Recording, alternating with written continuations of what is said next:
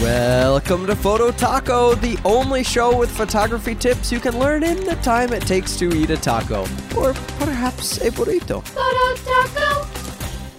Hey everybody, welcome to another episode of Photo Taco. Thank you so much for the download. My name is Jeff Harmon. I am the hobbyist editor at improvephotography.com.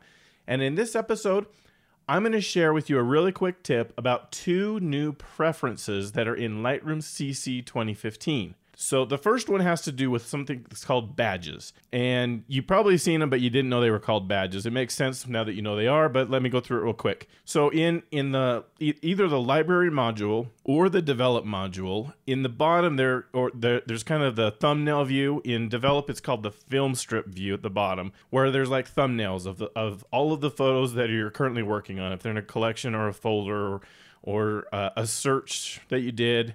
There's the film strip view there, and library, of course, has kind of the grid view. I think it's called loop view. And on those thumbnails, sometimes there's these little boxes on the thumbnail in the lower right-hand corner of the thumbnail.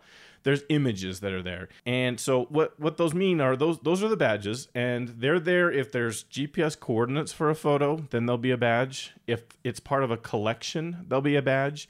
If there are keywords for the photo, there'll be a badge. If the photo's been cropped, it will have a badge.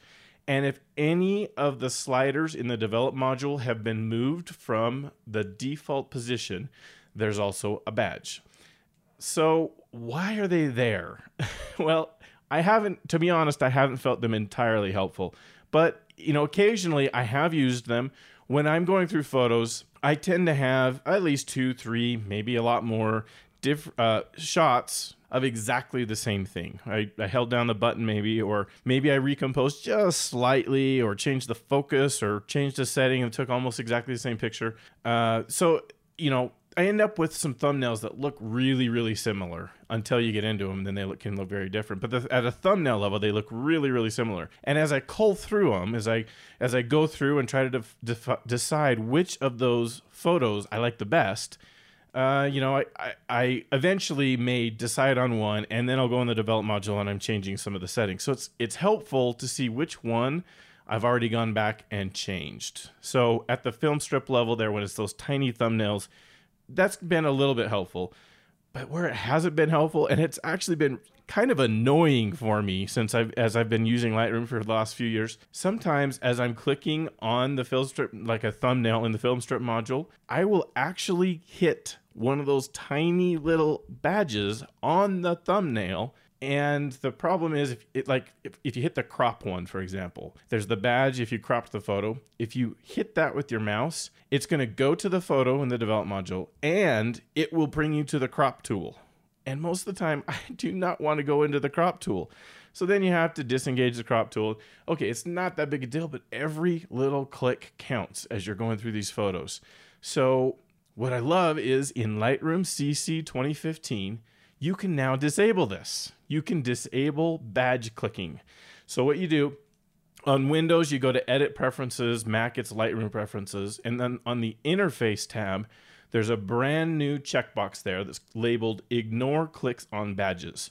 And you select that, you say okay, and now the badges, they're still there. They can still provide kind of the visual representation of kind of the stuff that photo has. But if you click on the badges, they don't do anything. It just brings up the photo, which is what I want. So you can decide if you want to turn that off or not. But I personally think that's going to really help. I won't be accidentally hitting that crop badge and going into the crop tool, which I'm not looking for. All right, the second preference, really quick. And this one, I personally am not going to enable, but I want to tell you what it is because you can decide if you like it better or not. By default, when you're in the develop module, if there's no tool selected, like you don't have the crop tool or the red eye tool or a filter tool or the white balance dropper, then anywhere you click on the picture is zoom. You're gonna, there's a little magnifying glass on the photo.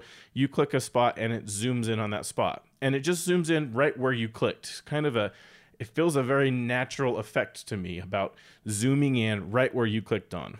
It's not necessarily like in the very center unless where you clicked was the center of the photo. The new preference is called Zoom Clicked Point to Center, which is a little poorly worded, I think. What it means is if you clicked on one of the far corners of the photo and zoom. If this checkbox is enabled, when not only will it zoom in on that spot where you clicked, it'll make that spot now the center of the screen. It'll move that over to the very middle, which some people like. I've heard some photographers say that oh yes, finally I have that. I personally find it much better myself just to zoom in. It feels more natural to me. Maybe I'm more used to it because that's how Lightroom has always worked.